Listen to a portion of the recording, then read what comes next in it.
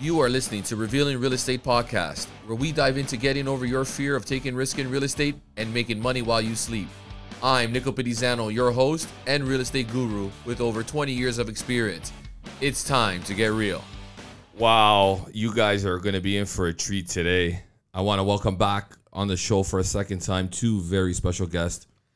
These guys went viral on my Instagram page and TikTok page with over 500,000 views. It's the most viewed video that we've ever received on Revealing Real Estate, and with high demand and with a viewership requesting these individuals to come back on, who specialize in account tax services, corporate reorganizing, estate planning, and help advise business decisions, part of the Valente Pacitti group. Please welcome back Marc Colasanti and Matthew Durante to the show. Guys, welcome back to this show. This is exciting to have you guys back on. Thanks, Nick. Yeah, we're excited, and we're just happy that people enjoy listening to your podcast and hearing what we have to say. So thank you. Yeah, no problem. It's good to be back. Yeah, glad to have you back, Matthew. So this is going to be wonderful. We today are going to be talking about an introduction to PRECS. Back in October 1st of 2020, REBA, which is the Real Estate Business Brokers Act, announced that they were going to allow realtors to open up PRECS, which was awesome. Back in the day when I started in business 20 years ago, that opportunity wasn't available to me. So just to put in reference, every transaction or a commission check that I earned went personally directed to my name. So every time I had to file my taxes were filed personally. Nowadays, a PREC is available to us to incorporate or open up a PREC company for realtors. I already personally had one prior. And before to be incorporated within the real estate business, you had to be a licensed broker to do that. And now as a sales representative, we have those opportunities, or my agents even on my team, as sales representatives, have that opportunity to go open a PREC. For those that don't know what a PREC is, Matthew, we'll start with you. Can you explain what actually is a PREC? Yeah, that's a good point. So to expand a little bit on what you said, so prior to October 1st, 2020, as a real estate agent, you were not allowed to have a corporation. So you weren't allowed to be incorporated. So you weren't able to benefit from many of the traits and advantages that corporations can provide to you as a professional, right? Because accountants were allowed to incorporate, doctors were allowed to incorporate, dentists, all were allowed to incorporate, but real estate agents were not. So prior to that, you were just self-employed, and all the income you earned, like you said, was taxed at the high rate of tax if you were earning a lot of money as a personal real estate agent. Okay, so you were paying, if you earned anything over $220,000, you're paying tax at the high rate, which is 53%. So every dollar earned after that, you're giving 53 cents back to the government, right? So a lot of money. So just in reference, what you're saying is, if I earn a commission check of $10,000, just to break it down, and that $10,000, if I took that income personally, I'm keeping 53 cents, or I'm paying back 53 cents back to the government? You're paying 53%. So I'm saying marginally at the highest rate, if you're a real estate agent, like personally in the personal tax brackets, if you're earning $10,000 above $220,000, you're paying 53% tax on that. So you're only taking home $4,700. Right, exactly. That, right? Okay, perfect. So there's that. So then now after October 1st, 2020, you were allowed to incorporate. So now you can have the many benefits that I was saying before that everybody's allowed to have as a corporation. So realtors can now incorporate, and now all the checks you earn would go into your corporation. So there's a few benefits we'll talk about throughout the show, but I mean, one of the main ones, you're able to benefit from tax deferral now. So you don't have to earn all that income personally. So you can pay yourself a salary or a dividend from the corporation and kind of determine how much money you actually need to live. And then by having that amount of money, you know what you need to live for your disposable income, you can pay less tax by benefiting from the smaller marginal rates for less income. Which was a great opportunity, right? Because a lot of times you weren't able to defer your taxes. And if I had that early on within my career, it would be a lot better for me, right? Because everything then runs through my corporation. And then I'm able to, a lot of the benefits on that. And I think we'll tap into that a little bit more. Maybe Marc, you can expand on that. But just to understand is that everything, my phone bill, my tax bill, my car payments, my insurance, everything now runs through my corporation. And now from the corporation, instead of taking all that money personally, I run it through to the corporation. The corporation pays less tax on that commission check. And then from that perspective, I then run all my expenses through that PREC. Exactly. So all the expenses that relate to your business, to your real estate business, you can have that in your corporation so that you're not getting taxed fully on all this income if you don't need that much income to live. Right. So if you only need like $75,000 every year, as opposed to, let's say you're a real estate agent making $500,000, you don't need to be taxed on that full $500,000 at the personal tax rates. You can just take out $75,000 as a salary from your corporation. So you can really control your income when you have a corporation now, whereas before you had zero control So like if you made a sale at the end of the year and it was a big sale, then you're going to get taxed on the higher rate based on all the other income you had in that year. Right. Whereas in a corporation, you can just say, okay, this year I only need that $75,000. I'm going to pay that every single year until maybe I buy a new house personally. I need a little more money for a mortgage or something like that. You know? Yeah. No, it makes total sense. So Mark, what are some of the advantages and disadvantages to a PREC? Are there any disadvantages into having a PREC open up? Yeah, it's a good question. So one thing that a lot of people automatically assume is as soon as you incorporate, you're protected. No one can come after me as a shareholder personally. I'm not personally liable, but as a PREC, you still have duties and obligations to perform as a realtor. So due to that, if you were to, have negligence for something you brokered a deal or whatnot, you're still personally liable for that. So I just want, the viewers to understand that if you do go into a PREC, you as a realtor are still personally liable. But what you guys were talking about before in terms of, income tax deferral and how you pay yourself, one of the main advantages now of a corporation is how you can pay yourself. So one thing we always see with our clients is when they file their personal tax returns as realtors is they always have to pay into CPP. And, when you go give them their tax bill at the end of the year, you've made X amount of dollars, you owe $20,000 in taxes, and, you have to contribute, $7,000 CPP. And they say, well, I don't want to contribute to CPP. Well, you don't have a choice. When you receive personal income, if it's a T4 or self-employed income, you have to contribute into CPP. One of the main benefits of a PREC is that you can choose to pay yourself via dividend. So you can pull funds out of your corporation via dividend because you're a shareholder, and that wouldn't trigger any CPP. Right. Yeah. There also are some disadvantages to dividends as well too. I mean, like if you pay yourself a dividend, you're not really getting that deduction in your income. Mm-hmm. So if you have $500,000 of commissions in that 1 year in your corporation, you pay yourself a dividend. You're not getting let's say you're paying yourself $50,000 dividend. You're not getting a deduction from your income of that $50,000. It's paid out of after-tax retained earnings, right? So that's something to consider too. So you're just bringing down the total value of your corporation and the growth you have. You're paying out of after-tax funds with the dividend. You're not getting paid through payroll at that point in time. You're just taking out a dividend every year. So you're taking a large amount of sum, and then you don't have to pay CPP to that. Exactly. There's also more disadvantages just to paying yourself a dividend. Like for example, you won't be able to deduct childcare expenses against it. It doesn't contribute to your RSP room. And there's some more. So essentially, there are pros and cons, but that's one thing. At least it gives you the option as a realtor, if you just want to pull out maybe 30, 40,000 of dividends, because if you don't have any other income personally and you go draw a $40,000 dividend into your personal income, that's essentially tax-free personally. Right. Pending you don't have any other income. But, so there are some advantages to having that sort of ability to being able to choose how you want to pay yourself as a realtor. So why do they call it a PREC? What's the definition of a PREC? It's a personal real estate corporation. The PRECs are only for real estate agents at this point. It's only for real estate agents. Like if you're a brokerage, like you're already incorporated, so the PRECs, they mean nothing to you. Yeah. Correct. Right? But if you're a realtor, nothing changes. Let's just kind of say that. Your duties and obligations as a realtor, that doesn't change. Yeah, you're still represented by a brokerage. You can only be paid by that one brokerage. Instead of it just going into your personal name, now it just goes into your PREC. Mm-hmm. Yeah. Yeah, so having that personal real estate corporation too, I mean, like you have that like the main benefit of the corporation is just the tax deferral. That's the main advantage you have.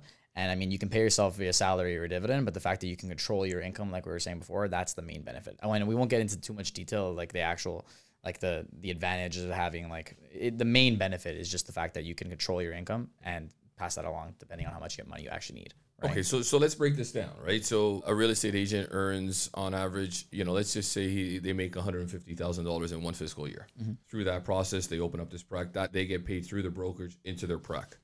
They've earned that $150,000, and now all the expenses go through that new PREC. What would be the taxes based on that versus paying the taxes personally on $150,000? Yeah, so that's a good question. So if you're looking at it within a corporation, so let's say your net commissions after all your expenses and everything, like your net income that you earn, let's say it's about $200,000, right? So if it's $200,000, now you pay. There's something called the small business deduction in a corporation. Mm-hmm. So you pay 12.2% on your income in a corporation for all income below $500,000. Income in excess of $500,000 in a corporation is taxed at 26.5%. Mm-hmm. So let's say you made $200,000, you're paying tax at 12.2% in the corporation, and then you also got to pay yourself a salary based on how much money you need personally. If you don't need any, you're just paying your tax on $200,000. So what is that? You probably have about, call it $40,000 of tax you're going to pay, and then the rest is just stays in your corporation. You can use that for other things as well too, which we'll get into. So you can use that money to kind of flow out to other corporations that you can use for investment purposes, let's say. So you don't have to pull that money out personally and then recontributed it in if you wanted to You buy can get real that money and reinvest it, whether you want to reinvest it into real estate. Yeah.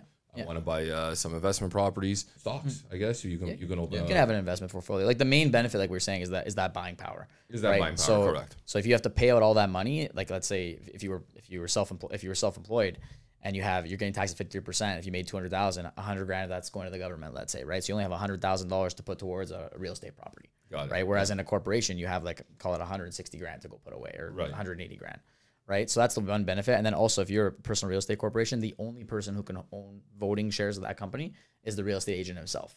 So you can't put your kids on it or your wife on it as voting common equity shareholders, right? But you can have holding companies own shares in your personal real estate corporation. So that'll allow you to maybe move some funds up from your personal real estate corporation into a holding company, and you can own the investments up in the holding company per se, right? You can move those funds tax-free between corporations. That's good to know. Are PRECS for everybody? All real estate agents? You think every real estate agent should open up a PREC? Are there kind of any guidelines that you would follow throughout that? We get this, question all the time from our clients, and I see Matt laughing over there because we have this discussion all the time. But it really does depend on your situation, right? If you're a real estate agent that's making $300,000 a year, but you need $300,000 to live for your personal living expenses, there's no benefit to being incorporated. But if you're a real estate agent, you're making, even if you're making like $150,000 a year. Man, if you got $300,000 of living expenses, man, you're living a high lifestyle. I'll tell you that much. You're fucking partying. Hey, we're in Woodbridge. I'm sure there's a lot of people with $300,000 expenses. Holy shit. But even if you're a realtor making $150,000 a year and you only need $75,000 to live, right? That $75,000 that you don't need to live, you can keep that in your PREC and you can get the benefit of the income tax deferral. Another benefit too is when you incorporate, that you wouldn't be able to do if you were just a personal real estate agent. Let's say you have a family, your spouse, you have kids, and let's say your spouse is in a lower income tax bracket, or maybe your spouse doesn't work because they don't have to for whatever reason, and they help you out with your day-to-day real estate activities, whether it's administrative or the bookkeeping and tracking your books and records and whatnot. You can go and pay a salary out of your PREC to your spouse and to your kids for helping in your business. So you're splitting income, and essentially the biggest benefit is you're benefiting at the lower marginal tax rates. So that's another thing too that we advise our clients. We always ask of their family situations. Are you married? Do you have kids? And as long as you're paying the salary that you pay, to non-arm's length individuals or related parties, as long as it's reasonable, as long as the salary that you would pay to a arm's length person, someone who's not related to you, the CRA, they won't challenge that, right? But if you go pay, let's say your spouse, $300,000 to go do some administrative work, they'll challenge that because you wouldn't go pay an arm's length individual that amount of money to go do that work, right? Yeah. In layman's terms, yeah. So that's another benefit too that like our clients could take advantage of, and you're just splitting your income. Whereas if you had this money personally, you couldn't split that income with spouses or children. This is a great topic because I have a lot of real estate agents on my team when they first start out within the business. My advice to them is, regardless, because there's a lot of new agents that are probably going to listen to this show right now and that have come on my team that just got licensed, and my advice to them is always, and I don't know if I'm wrong on this, maybe correct me if I am, you guys are the experts in this field, but to start right away to open up a PREC, whether you've made any money. And we'll talk about a little bit of the costs associated to that and how somebody can open up a PREC if they're a young agent who's just starting out in the business. But my advice to them is get into opening up a PREC right away if you can, because there are, for me, if I weigh out the advantages versus the disadvantages on it, the advantages based on opening up a PREC are a lot higher. So what's the process of opening up a PREC, and pretty much what are the associated costs to doing it? Yeah, so that's a good point, Nick. So I mean, there are a lot of advantages to having a PREC as well too. And then you have to kind of do like a cost benefit analysis to see if those costs make sense depending on how much money you make as a realtor, right? Because if you're just a realtor and you're doing it occasionally, maybe you have like one deal a year, or even if you're just doing it part-time, let's say, it might not make sense for you to have that personal real estate corporation, because all that money you're earning, if you were just to earn it personally, you wouldn't really pay much tax on it, right? Because you're not going to have that much marginal rates. But to that extent that you're mentioning, like you could start, if you start building your portfolio of real estate and then you don't need that money, it could make sense to leave it in the corporation. You don't need to pull it out, right? So it all just depends on like what you're going to be doing with those funds. But if you don't have any other income and you're just a real estate agent, you're doing it part-time, let's say, and you're making about 10, 15, 20 grand a year. Yeah, that doesn't make sense at that point. But if you're making decent coin and it's moving up, you can start, if you're going to make a good amount of salary and a good commission from the real estate that you're doing, if you work with a good team, let's say, then it might make sense from the beginning to have a PREC going on, because then you can just benefit from that leverage of having that tax deferral early on. right? So that's one thing you could do. I mean, also another thing too, if you do get started, there's benefits to having like a corporation, right? So if you have a corporation, let's say you're the OP team and you have a lot of like, there's a lot of brand with the OP teams. You have a brand, you have a customer list, right? So a lot of real estate agents think that there's not much value with their name. It's all just with them. And like, if you were to stop being a real estate agent, people stop coming to see you, right? But you've built like the OP team itself. So there's a lot of value in that brand, and that like you have a customer list, right? So let's say when you're done being a real estate agent, you don't want to really deal with real estate anymore. You can maybe sell that customer list or sell that value and monetize that in a way where you can sell to another real estate agent. So you could sell your PREC to another real estate agent per se.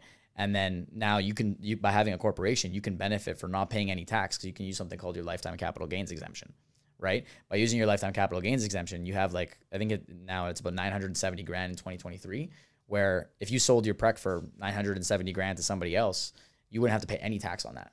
But if you sold it personally, you would have to pay tax on that amount of money that the individual gave you to buy your customer list. That's huge. Right? I didn't know that. Yeah, so you can save, and that tax savings itself, depending on what rate you're in, is about 250 grand of cash, right? Because of tax savings. Yeah. So that's another benefit of just of a corporation. But yeah, I liked what you were saying about the cost. So it just depends on what you have in your personal real estate corporation. Sometimes we charge about, like, to do accounting services, about 2,500 to $3,000, depending on what you have in the corporation. That's like a base fee per se.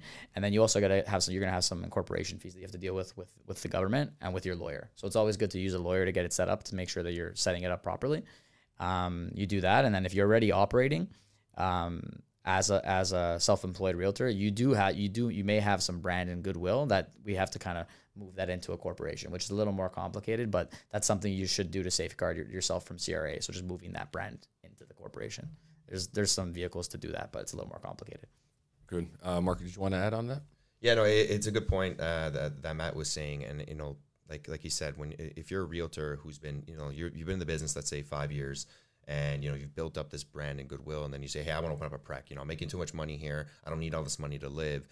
Just make sure you do consult like a tax professional, because essentially that brand and goodwill that you've built up to that point in time, it's called a rollover. You have to roll that into your corporation. It's called a Section 85 rollover. We don't need to get too technical, but essentially if you don't roll that brand and goodwill into the corporation, the CRA can come and they can say, well, now you've sold that brand and goodwill to the corporation, and they can tax you on the accrued capital gain or whatever the value is at the date of transfer.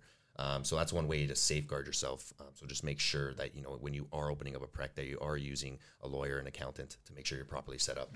Well, I definitely surround myself with the right team, boys. I'm glad to have you on my side, put it that way. So there's a lot of benefits towards that, and I can't thank you guys enough for picking up the phone every time I call, because I'm calling you guys quite a bit.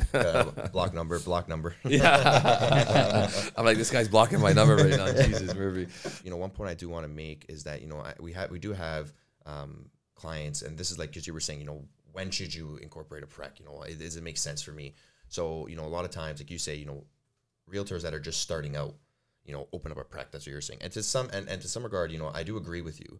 Especially if you're a young realtor, you're still living at home, you don't need that much money to live, and if you're hungry and you want to do well, and you start doing well because, you're on the marketplace and you're making sales, it does make sense to incorporate, because you got to think about it, from the ages, let's say, you start a realtor when you're 24, let's say to 30, right? How much money do you really need to live, right? And if you want to start investing, your real estate, your accumulated cash flow and your PREC into other assets, you can do that through other sort of corporate vehicles, and you can benefit from the income tax deferral. So that's something else we kind of want to talk about is, the benefit of investing through your PREC. Yeah.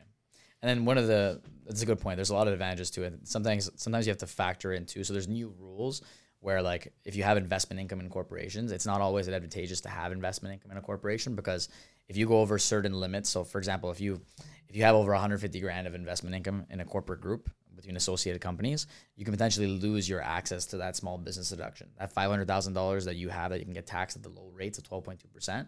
If you have 150 grand of investment income in your corporate related group, associated group, then you lose access to that small business deduction for the next year. So you may not want to have investment vehicles in your corporation that generate that investment income, because then you're going to forgo the access to that small business deduction every single year. Right. So you want to keep that in mind. I mean, it's not, you can still invest in stuff in the corporations where assets in the corporations where they don't pay annual investment income per se. So you can buy, let's say you bought an investment property, right? and the rental income, maybe it's not cash flow, maybe it's not making an actual rental income, but over the years, you hold it for 20, 30 years.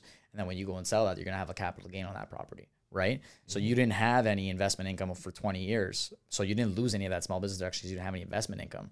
But now when you go and sell it, you have it all at one time. So you maybe forgo it for the next year per se, but you don't lose the advantage of that small business deduction throughout the 20 years. Yeah, no, that makes total sense. I wish I had that early on. I remember when I started within my business and PRECS weren't available to me. We didn't have a brokerage at that time. All the income that we made, of course, was definitely re-put back into real estate investments. But the real estate investments that I had to purchase were all through my wife's name and my name, right? So we owned it personally. Now, if I ever had to go and sell those properties as well, now I'm paying based on personal tax, capital gains tax on that. Whereas if I started out and had the opportunity to have in a PREC and I had all that or more liquid buying power access, right? Because I'm paying less tax through the corporation anyway than I was personally, I was able then to get that money, reinvest it back in the market. And then when I ever sell those properties, now I'm getting paid at the corporate tax, whether that be the 14% or the 12% that you mentioned or the 21%, whatever that number may be, I'm paying a lot less in tax through the corporation that I would be personally. Correct. And there's a huge benefit to that for myself that I think is huge. And, you know, it's great that you tapped on that. Yeah. We'll get into more like all this wealth that you're building in this corporation. You're building it at lower rates. And then we'll talk about the estate planning piece in a bit as well, too. We'll touch on that. But I also just want to lead into what Marc was saying about the investments in the corporations as well, too. Because there's multiple investments you can make in a corporation, especially with real estate. Right. So we touched on this last podcast a little bit too with the new rules, but I mean, we won't get into those rules, but either way. So, I mean, you can have you can have multiple, you can have in your PREC, you can have your PREC, and you can have another company that's associated with your PREC, let's say, right? And you can loan some funds over to your PREC or you can pay it or to your holding company, or you can pay a dividend up to the holding company and use that company to invest in real estate. Okay.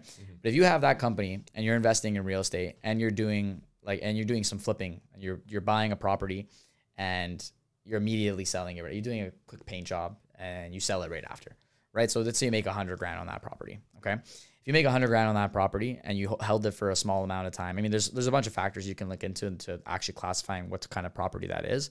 But if you were to sell it a month later, you just did a quick paint job, you didn't do much, and you've been in the business of flipping these properties before, then that's not really a capital gain to you. That's going to be business income, like we were saying last time. So that's going to be taxed at $100,000. It's going to be taxed at full business income rates. So if you've already used up your $500,000 small business deduction with your PREC, then you're going to pay 26.5% on that full amount of the $100,000. So you're going to pay $26,500 of tax on that $100,000 of income you made, which is still a substantial amount on that, right? Whereas if you're buying an investment property, like a rental property, and I was saying before, and you have that rental property and you own it for 20 years, and then you go and sell it, that's like a capital property to you.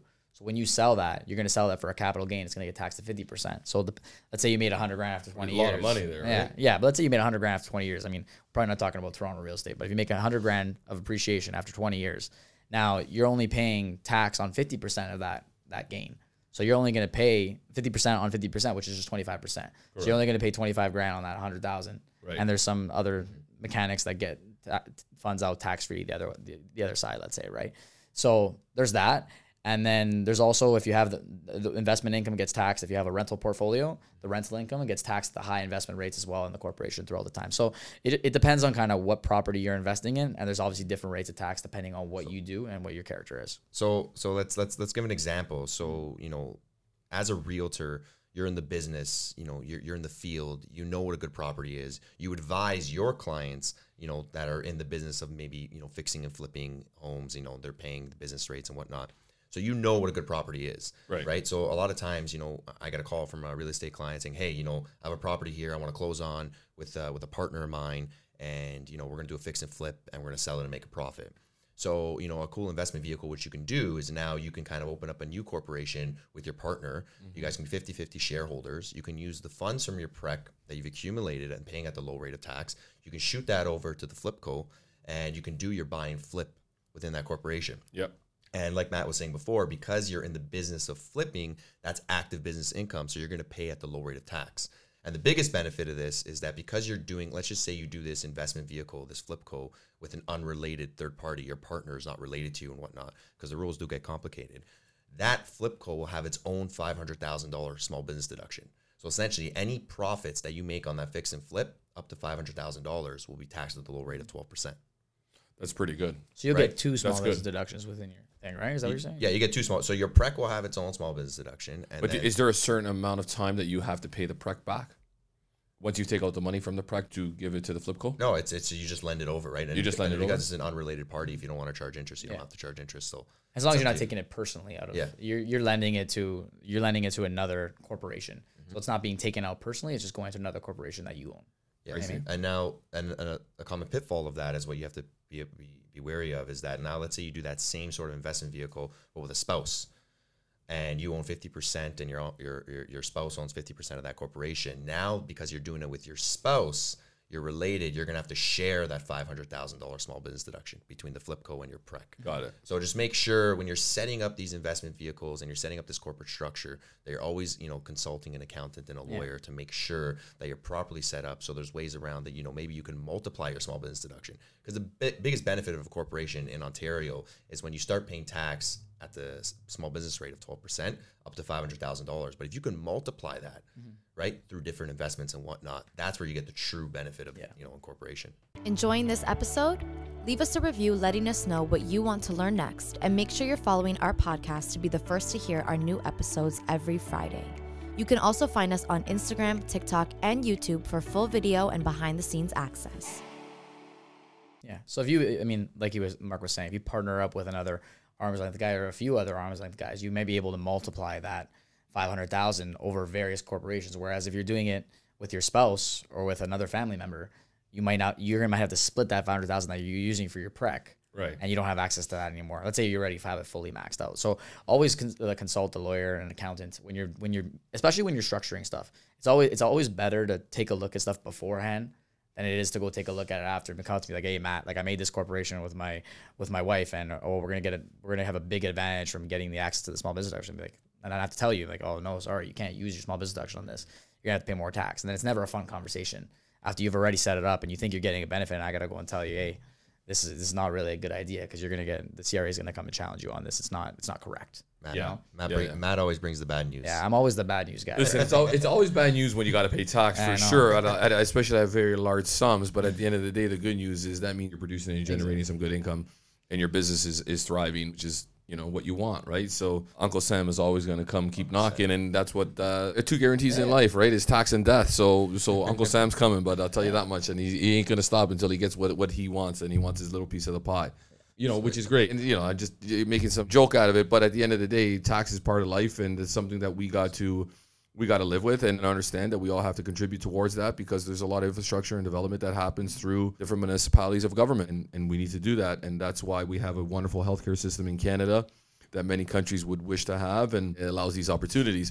And I look at PRECS for real estate agents that are watching the show and that are new within the business and haven't done so yet, or maybe you're a veteran and you still maybe not set up a PREC for yourself. Ideally, when you're listening to the show, you'll understand why it's very important for you to do it, right?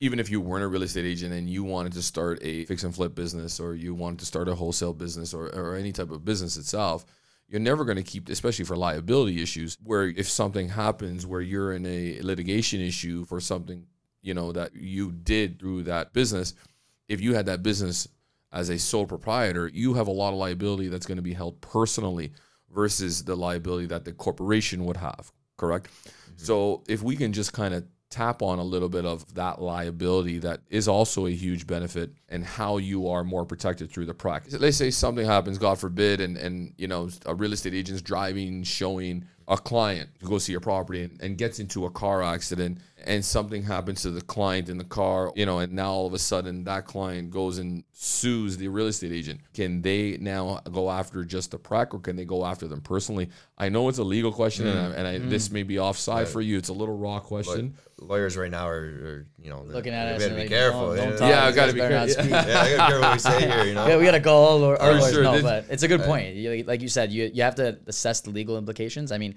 the lawyers are great for that, and they'll always provide you with the correct answer when it comes to legal liability and the corporate veil and all of that. But when you do have a personal real estate corporation, like, you're still somewhat so it's very similar to doctors and lawyers, right? You're still professionally liable personally, right? So if there is any negligence related to you being a realtor, or something that you've done throughout your time as a realtor, like you may still be personally liable for your realtor business, right? Whereas if you do have a corporation off to the side with some investments and whatnot, that might be a little more safeguarded than it would be if it was personally held, let's say, per se. But that being said, I mean, it is always, whenever you're trying to set up these, we always involve lawyers in the setup process to ensure that if they do have any questions about legal liability, we involve the lawyers and make sure that they're always taken care of, and there's no like, call it hole cracks that the legal lawyers will be able to take care of. Yeah. I mean, and you know, you brought up a good point before, Nick, and you said how, you know, there's two guarantees in life, death and taxes, right? So now I think, you know, now it's a good opportunity that we start talking about, you know, how can you plan for that death tax?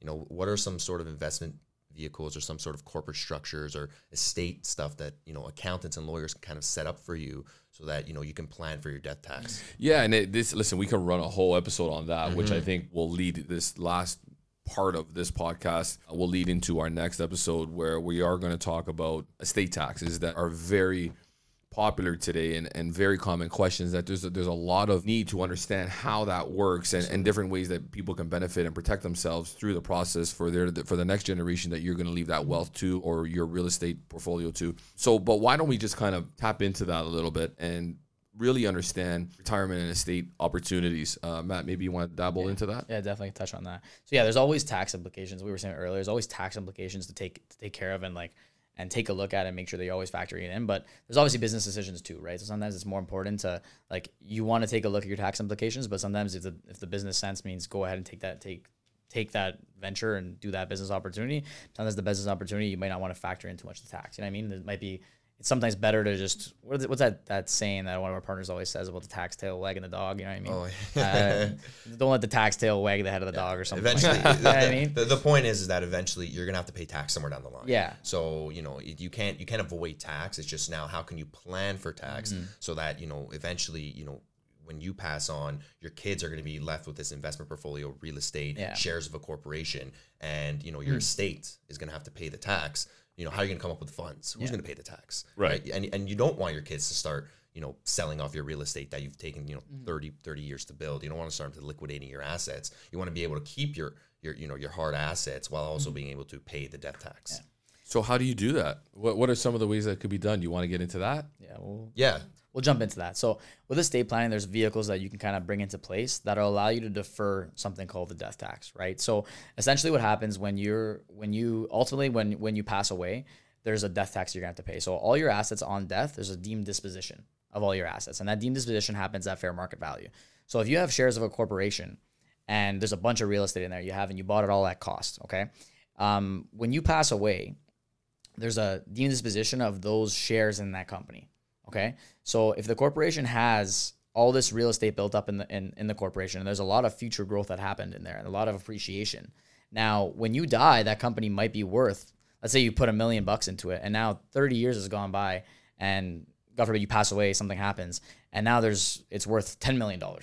Okay, so those shares are worth $10 million. So when you die, there's a deemed disposition on those shares. So you're gonna have a capital gain on whatever your funds you put into the company or whatever you capitalize the company with, and the fair market value at that time. So there might be a $10 million capital gain to pay, let's say.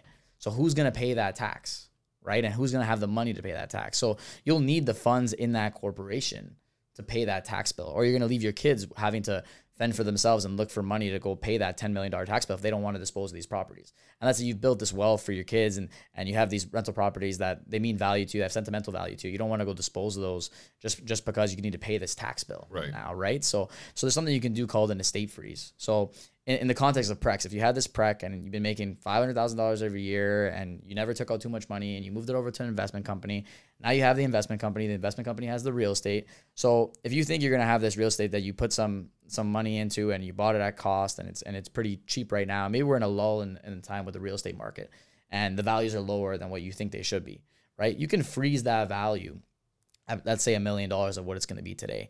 And maybe when you pass away in 20, 30 years, it's going to be worth $10 million, right? So that growth today that you have in it, let's say there's $1 million of growth, that growth relates to Nick.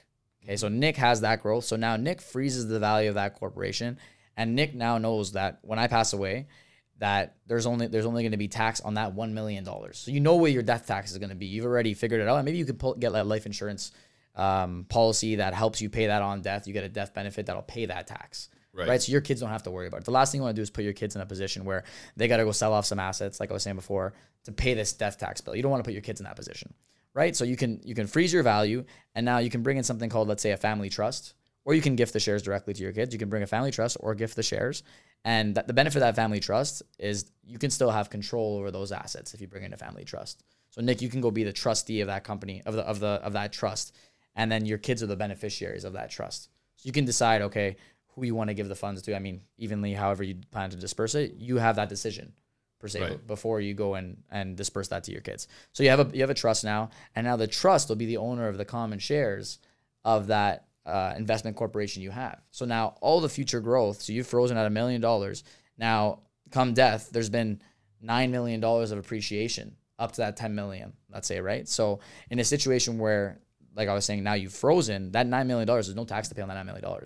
That $9 million is with your kids. So ultimately, when they pass, they're going to have to pay tax on the appreciation of that $9 million plus future appreciation, let's say. So you've estimated your death tax bill, and you've taken away the situation where your kids have to fend for themselves and figure out how to pay that. So you now know how much to pay on death, and you can plan for it. Whereas if you didn't do that, now you got to go and figure out how to pay that $10 million kind of capital gain on your estate. If I'm paying, or I'm going to do the tax freeze on it today on my real estate portfolio, am I paying the tax? Once I'm assuming it's going to, all your properties are going to get appraised at current market value. Once the appraisal comes in, am I paying the tax today to put that rate freeze now on that property? It's a fantastic question. So no, you won't pay the tax today.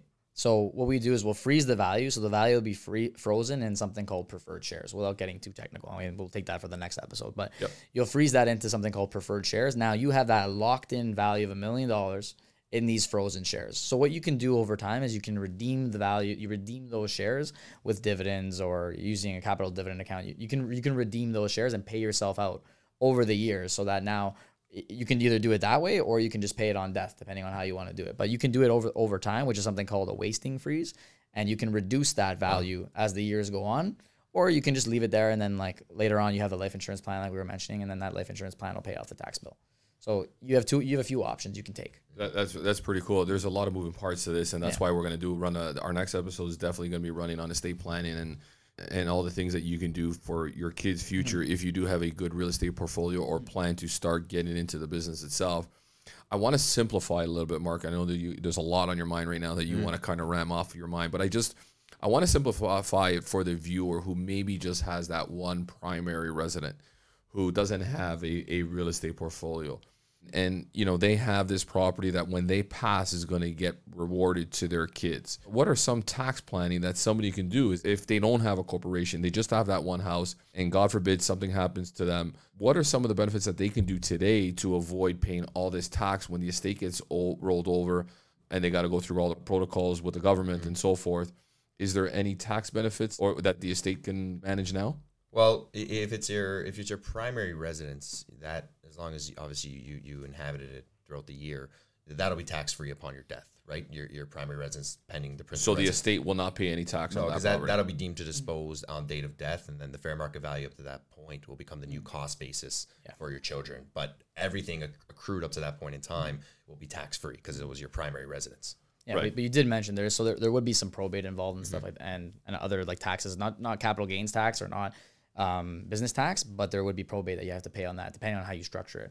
So you can structure it by putting, I'll leave that more for lawyers, but you can structure it with having, there can be right of survivorship on it, or you can have other people on the title of the property, so it bypasses the estate. So that's something you can look at to make sure that you're planning for probate. Yeah. As a part of doing this estate planning. We can take a look at that as well. There's tax planning, there's probate planning. Yeah. Like probate planning is like a completely other sort of way that you can plan for on death, so you can avoid assets going through probate and not paying the rate. With not tapping too much into it, and to go back on what you were talking about before, are there other ways of paying less tax? Or is there ways of now avoiding to pay any tax at all based on the estate? So the estate planning doesn't help you pay no tax at all. It's a good question. Well, what if I gifted my kids my real estate portfolio today? So, I lose full control of it, and I gift it to my daughter and my son. So if you just gift it today and you do no tax planning and you just gift it to your kids, you got to pay tax on the fair market value of it, on the growth that it is at today. So you're going to get hit with a tax bill on the fair market value. So regardless, you're paying tax. So if you gift it like that, you're paying tax immediately. Yeah. And, right? and you know, we see a lot too is we do see that, and we don't advise that just, you know, just to gift it. You know, there's ways you can do it where you can, you know, transfer future growth to your kids, like Matt was saying, you know, not tax free, sorry. You know, you can freeze the value, not pay tax today, and so forth. But a lot of times what we see too is, okay, I'm going to gift it to my kids, and, you know, my property's worth, fair market value is $1 million. I'm going to gift it to my kids for $600,000. So I'm going to lower my own capital gain that I pay on the property. What the CRA looks at now, and they say, wait, you know, you can't do that because that's a related party. So you're deemed to have disposed it at fair market value. You can't gift it to them at $600,000. So what that'll do, that'll trigger something called double tax. So you'll have to pay tax on the capital gain up to $1 million, and your kids will have the cost of $600,000. So that $400,000 has just been exposed to double tax. Yeah. Yeah. So you pay tax on that $400,000, and then when your kids go and sell it, they don't get the benefit of that $400,000 you paid tax on. As their cost basis. Yeah. So gifting is something that it's done. You just got to make sure that you're doing it all at fair market value, because if the CRA challenges you and they deem you to not have disposed or gifted of a property at fair market value, you're gonna trigger double tax. So what's the benefit for the CRA to give you a tax freeze then? Why would they allow that? Is it just... Well, that's just planning for death tax. That's just planning for death tax. Yeah, at that point. It allows you to freeze your value today while still maintaining control. Because a lot of times too is like, you know, we advise our clients, you know, they've built up this real estate portfolio of, let's say, you know, $10 million today, right. And it's like, you know, what are you going to do in 10, 20 years when you pass away? I don't care. Like, I want to control what I own. I want to control. I don't trust my kids. You know, you hear that all the time. I don't trust my kids. I don't trust my kids. And I get it, right? Yeah. But you know what Matt was saying before, you know, there's ways you can structure it, or you can reorganize your corporate structure where you can still maintain control of your corporation while freezing your value today. It's just planning for death tax, because the last thing you want to do is, you know, leave your children with this estate burden but this large tax bill, and it's like without liquid cash to pay it. Yeah. You know, how are you going to do this? And the best way to do that is through a tax freeze. Well, yeah, exactly, through tax and estate planning. So I mean, tax and estate planning doesn't start when you turn 70 years old and you're like, okay, I should start thinking about it. Tax and estate planning should start very early on. Very early on. It should be a conversation. Correct. When you're even incorporating your It's like life insurance. It's like life insurance. You should always have a plan in place for later on, no matter what. You should have your wills in place. You should always have estate planning in mind with any transaction you're doing, right? So you don't want, the last thing you want to do, like we're saying, is leave your kids with that burden. So we see it all the time where some guys haven't done any estate planning. And then it's like, okay, you get to a point where you get sick or something happens, and it's almost like, not that it's too late, but it's like you could have done some estate planning beforehand to defer this tax that you're going to have to pay right now, whereas you could have avoided this altogether. Right. You know what I mean? Or not avoided the tax, but prepaid it or passed the future growth and have some more of that income tax deferral that you can benefit from. So, I mean, we see horror stories all the time, or people just, I'm going to just put my kid on title and give him beneficial ownership of this property tomorrow, and not consult anyone. But there's still, now you're paying tax today. And then you're paying tax today. Well, you should have paid tax, right? So some people, and the problem is you don't know what you don't know.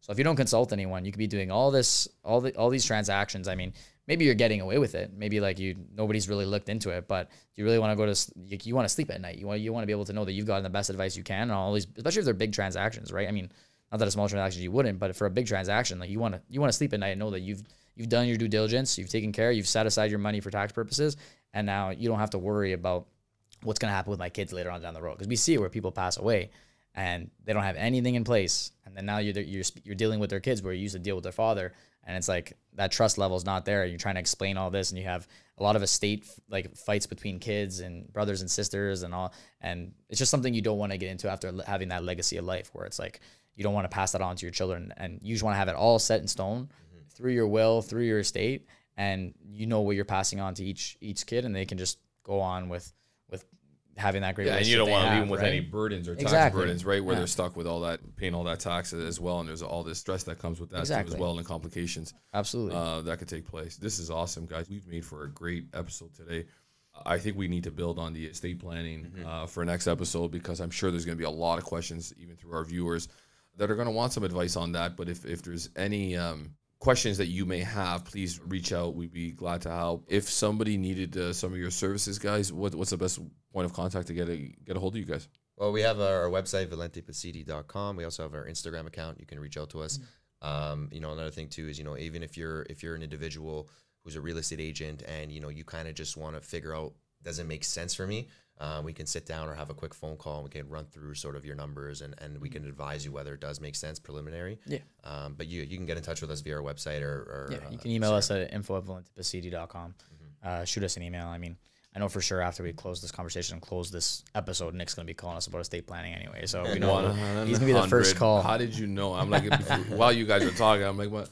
Okay, that's our next move. Like, there's a lot of stuff, moving parts that we've done, but now that we have to definitely work on that. That's our next move for us too as well. But, you know, for those viewers that are listening, when these guys hit 500,000 views, there was a lot of people through different countries that actually seen that clips of you.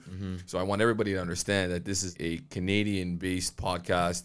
A lot of the tax advice that these guys are giving advice on is for Canada itself. So that's funny. Please, if you are American right now, I don't know if the same implications just call Uncle Sam or get a good tax accountant over there. These guys are based in Ontario, Toronto, Ontario. So if anybody's listening in Toronto, Ontario, and needs some wonderful accountants to help them through the process of their tax planning, give them a call. Again, Marc, glad to have you guys on the show again, man. Thank you. For sure. I mean, and to be said, it's not really tax advice. I mean, we're not construing any advice on anybody else. If you have any questions, feel free to reach out to us. And like, it depends on your situation. We'll take care of everything. We'll work with you, you know? Awesome. Yeah. All right. Thanks for coming on. Thank you. Thank you. Looking to buy or sell? Call a team you can trust. Don't believe me? Our Google reviews say it all. Put us on your lawn, your house will be gone. TheOPteam.com.